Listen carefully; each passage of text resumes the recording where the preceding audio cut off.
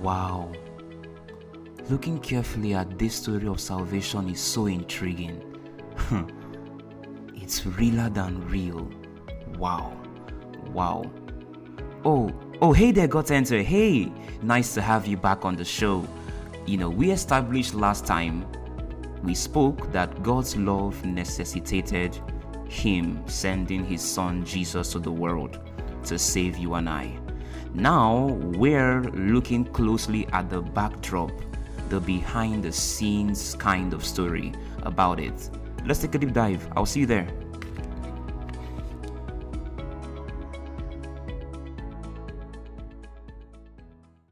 In Leviticus chapter 4, God gave Moses specific instructions to give to the Israelites. Let's read it in Leviticus 4 verse 1 to 7.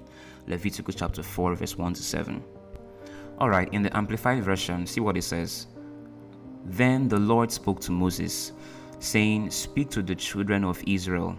If a person sins unintentionally in any of the things which the Lord has commanded not to be done, and commits any of them, if the anointed priest sins, bringing guilt on the people, then he shall offer to the Lord a young bull without blemish as a sin offering for the sin he has committed.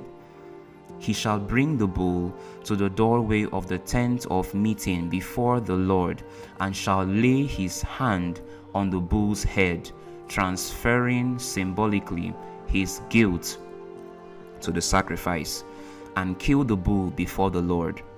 Then the anointed priest is to take some of the bull's blood and bring it into the tent of meeting, and the priest shall dip his finger in the blood and sprinkle some of it 7 times before the Lord in front of the veil (curtain) of the sanctuary. The priest shall also put some of the blood on the horns of the altar of fragrant incense, which is before the Lord in the tent of meeting. All the rest of the blood of the bull he shall pour out at the base of the altar of the burnt offering, which is at the doorway of the tent of meeting." Wow. So we see here that God first wanted to still have fellowship with man, despite the sin nature man possessed. Picture a father still loving and caring for his son who has a physical defect. That is indeed a strong love. That's a strong love there. For instance, having a son that may be blind in one eye. For a father to love that son regardless of that physical defect shows that that father truly loves the son. And you may go like, Kamsy, he's meant to do so. I mean, he literally gave birth to the son. But it really takes a strong love to love someone despite their flaws, dear friend. And so that was the love God had for man, for you and I.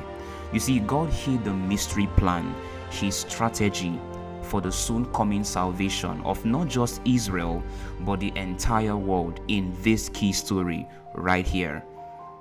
So the offender was to get a young bull that was spotless, meaning it had no defect physically speaking. And for the sake of this context, it was sinless. Who does that remind you of?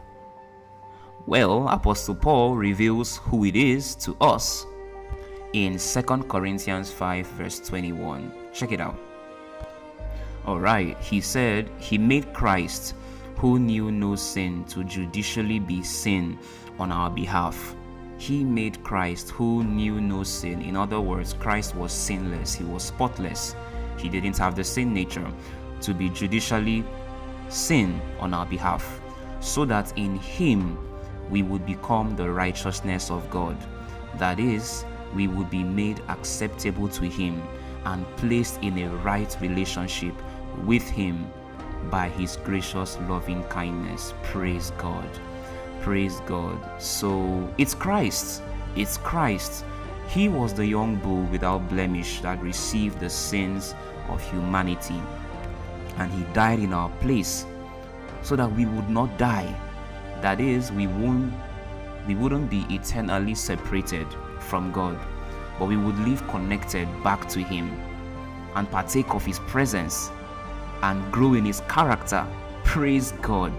Praise God. This alone is mind-blowing. Christ was the one who persuaded God to send Him into the world to die for mankind. Yes, Christ is God's nature. Love is God's nature. So Christ is love. And so God so loved the world that love persuaded Him to send His only begotten Son, that whosoever believes in Him would not perish, but have everlasting life. You see, this will help you understand why it is so essential that you are saved. Now, let's continue with the Levitical story. Notice the specific areas the priest put the blood of the young bull. Number 1, before the Lord, sprinkling it 7 times in front of the curtain of the sanctuary. Now, in the Bible, the number 7 denotes spiritual perfection, meaning that the blood of Jesus is the perfect sacrifice before God. Praise God. Jesus' blood is the perfect sacrifice. There is nothing else that can save a man except the blood of Jesus. Your works can't earn your salvation, dear friend. The next place the priests put the blood was on the horns of the altar of fragrant incense.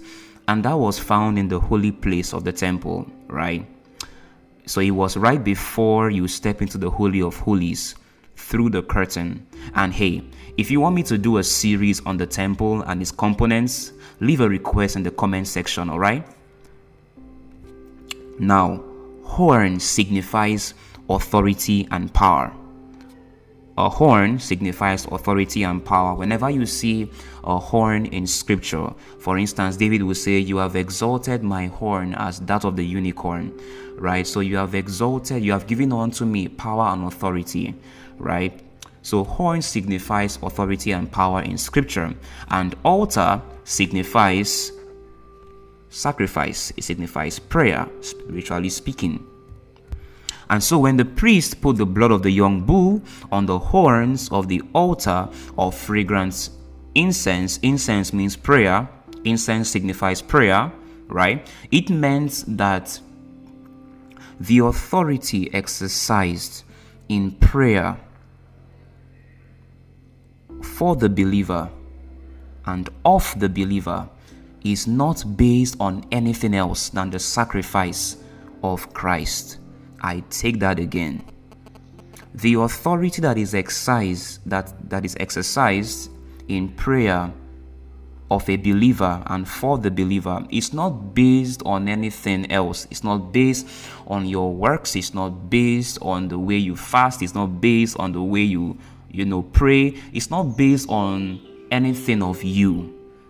It's not based on your own name. It's based on the sacrifice of Christ, on Jesus's name, in Jesus's name. And that name signifies everything He represents. His sacrifice, His blood, His merits on the cross of Calvary, His works of salvation.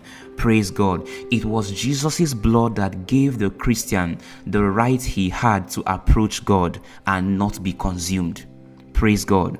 So finally, the priest poured the rest of the young bull's blood at the base of the altar of burnt offering. And that was just at the doorway of the tent of meeting. It was outside. And that was, it was outside the inner court, right? So this symbolically means that you start your spiritual journey from the outer court to the Holy of Holies. First of all, passing through the blood of Jesus, meaning you cannot start this Christian life. You can't actually say you are living the life of Christ if you have not yet passed through the blood of Jesus. It means that you are not truly a child of God if you haven't been washed and cleansed by Jesus' blood. If you haven't yet passed through the doorway of Jesus' blood, His sacrifice on the death, His sacrifice of death on the cross of Calvary for you, then you are not truly a child of God yet. You're just simply a nominal Christian, one who answers a Christian because he goes to church. It's not to spite you. I'm just laying down the truth. I'm just speaking out truth from God's word. Praise God. So it's the only way to become God's child and have his divine life. So even though you go to church every Sunday or you work in a church department, but you have not at some point in time in your life, you haven't accepted the sacrifice of Christ as the only saving sacrifice for your soul. No matter how pious in quotes you may look on the outside, you're still a sinner before God. And the wages of sin is death. You see, dear friend, it's a call to salvation. If you really haven't surrendered your life to Jesus, you're not truly free. You're still a slave of sin. You see, Apostle Paul tells us something clearly in Galatians 3 verse 10. Listen to what he says.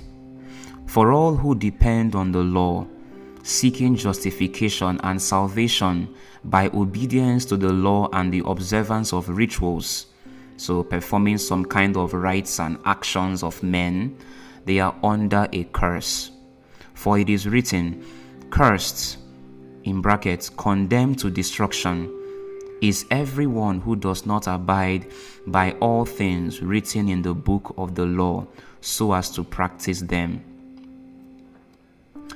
Listen, dear friend, one thing you must realize today is that you cannot use good works, in quotes, to earn you a spot in heaven. You can't do penance to get you anywhere with God. You can't perform some rituals and some routines and some actions of men and then say, this is really what will help me become saved. Dear friend, principally speaking, the scriptures tell us that our salvation and the basis for our Christian living is faith in the finished works of Christ by his blood. By his blood, his sacrifice on the cross for you and I. Let's see Ephesians 2 verse 8 to 9 to help buttress this point.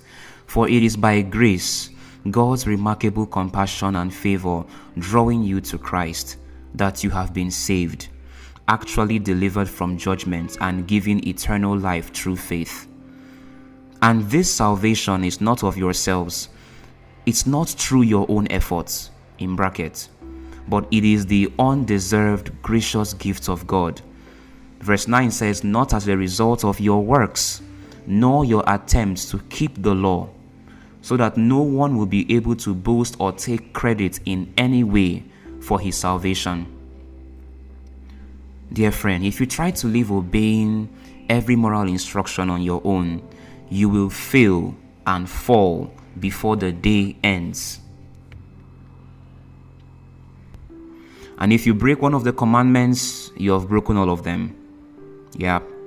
If you break one, you have broken all. So you see, you can't save yourself by yourself. Christ already made the sacrifice for your redemption. He paid the price for your deliverance from sin and its curse on creation. So you may ask, so how do I become saved, Kamsy?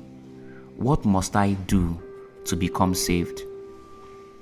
Well, Apostle Paul answered your question in Romans chapter 10, verse 5 to 9. Let's read that. For Moses writes that the man who practices the righteousness, which is based on law, with all its intricate demands, shall live by it. But the righteousness based on faith, which produces a right relationship with him, that is God, says the following: do not say in your hearts, who will ascend into heaven, that is, to bring Christ down, or who will descend into the abyss, that is, to bring Christ up from the dead. In brackets, as if we had to be saved by our own efforts, doing the impossible. Verse 8 says, but what does it say? The word is near you. The word is near you, in your mouth and in your heart. That is, the word, the message, the basis of faith which we preach and which I'm teaching us today. Because if you acknowledge and confess with your mouth that Jesus is Lord, recognizing his power, his authority, his majesty as God, and you believe in your heart that God raised him from the dead, you will be saved. Praise God. Praise God. Verse 10 says, "For with the heart a person believes in Christ as Savior, resulting in his justification, that is, being made righteous, being freed of the guilt of sin, and made acceptable to God. And with the mouth he acknowledges and confesses his faith openly, resulting in and confirming his salvation." Praise God. Dear friend, we see clearly from the scriptures that it is your belief in God, in God's sacrifice, Jesus' sacrifice on the cross of Calvary for you, that saves you. And it is your confessing him as Lord and Savior, your confessing him that it is only his sacrifice that you depend on and you submit to as the saving sacrifice for you that can save you.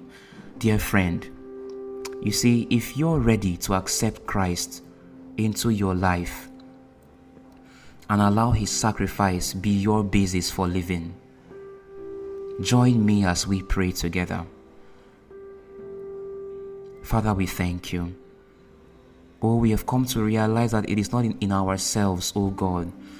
It's not in our own selves that we are actually made pure. It's not by our own effort that we are saved. Lord, we come to you now. We come unto you, wretched as we are, helpless as we are, and we ask you, Lord, to save us. We believe in the saving sacrifice of Jesus' blood on the cross for us, and we confess that his sacrifice is our only true saving sacrifice. We confess him now as our Savior. Lord, we thank you for his sacrifice on the cross for us, and we accept it now. We ask you to wash us clean by your blood. Renew us, sanctify us, Father. Wash us and make us clean by the blood that is the highest saving sacrifice of all. Glory to your name. Thank you for the saving sacrifice of Jesus. Thank you for saving us, Father. Thank you for salvation. In Jesus' name we pray. Amen and amen. Congratulations, dear friend. You're now a part of God's family. I'm so glad you accepted this invitation. Now, don't stop here. We've just looked at just one aspect of salvation. There's a whole lot more where to cover, and we'll be looking at the next part, the next aspect in part 4. Move on to that part, and I will see you in.